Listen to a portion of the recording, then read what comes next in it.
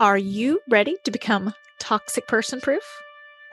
Hey guys, Sarah K. Ramsey here to help you find love and success after a toxic relationship so you can design a life you're actually excited about living. Hello, wonderful. This is Sarah, and I have got a tip to protect you. So after a toxic relationship or toxic person encounter, people are typically over-explainers. Okay. So the toxic person always wants you to feel unsettled. They want you to feel confused or off or like something's really wrong. And so they tend to have you over-explain. Okay. So you always feel like you're dishonest, or you're not telling the whole truth. And in reality, it's like you really are usually, but then this weird dynamic happens. You're always walking on eggshells. You're always confused. And then you think, oh, should I tell them this? This is going to happen. It's going to cause conflict. And it turns into this big, huge mess. And then if you get into another relationship, you also tend to over-explain or always feel like you're doing something wrong. Okay. So I have something to help with this: wartime rules and peacetime rules. Wartime rules and peacetime rules. Okay.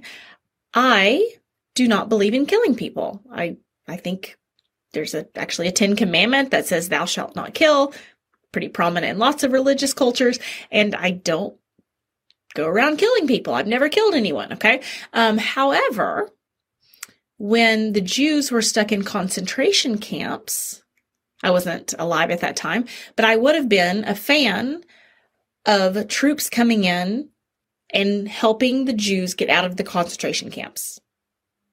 Okay. Even if they had to kill some German guards or Nazis to create that peace for the Jews. I don't think what was happening in concentration camps was right. Okay. My guess is you believe the same thing. Most of you believe the same thing. I hope you believe the same thing.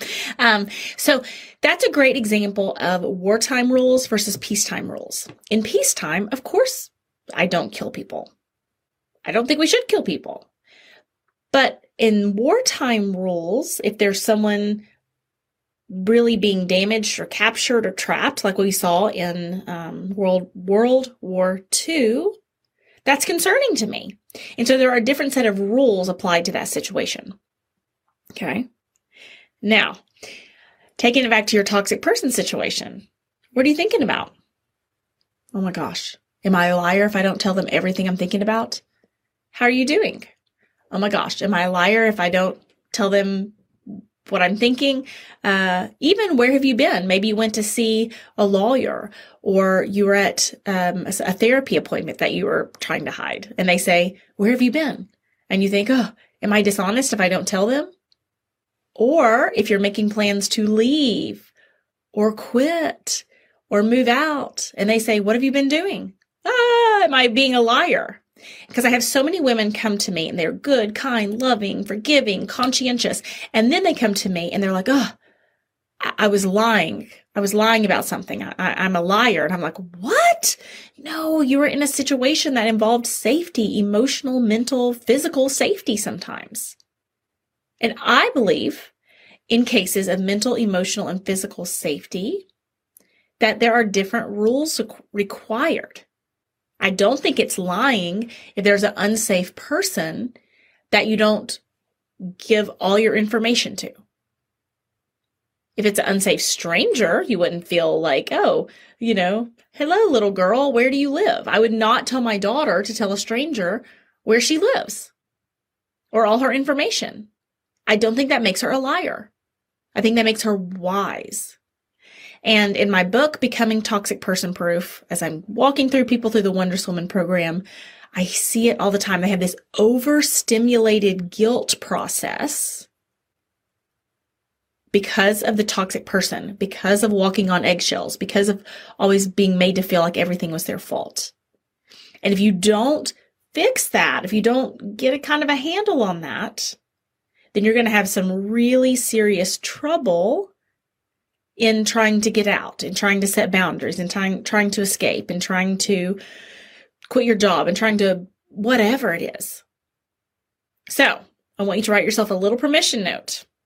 Dear Sarah, I give you permission to have different peacetime rules and wartime rules. I give you permission to be honest, and sometimes being honest means not giving all the information to people who have already proven themselves unsafe or who are potentially unsafe. Okay. And I know that has been really incredibly helpful for so many of the women in my Wondrous Woman program. And I want to work with people who have been kind and had their kindness used against them. So I still want you to be kind and honest and truthful and wonderful and conscientious and all those things. But I also want you to be safe. And I know this tip will help you do so and help you on your journey to being toxic person proof. Hello, wonderful. It is Sarah. And if you haven't done so already, I want to ask you a personal favor and say, please leave a review for the podcast. It helps other people know this is information they can trust. You can leave a review anonymously. So just hit the write a review for the podcast and let others know this is a safe place to heal. Hello, wonderful. This is Sarah, and I hope you enjoyed today's podcast. I know that there was something that you can take away to help you get past the past, get real about the present, or get serious about your future.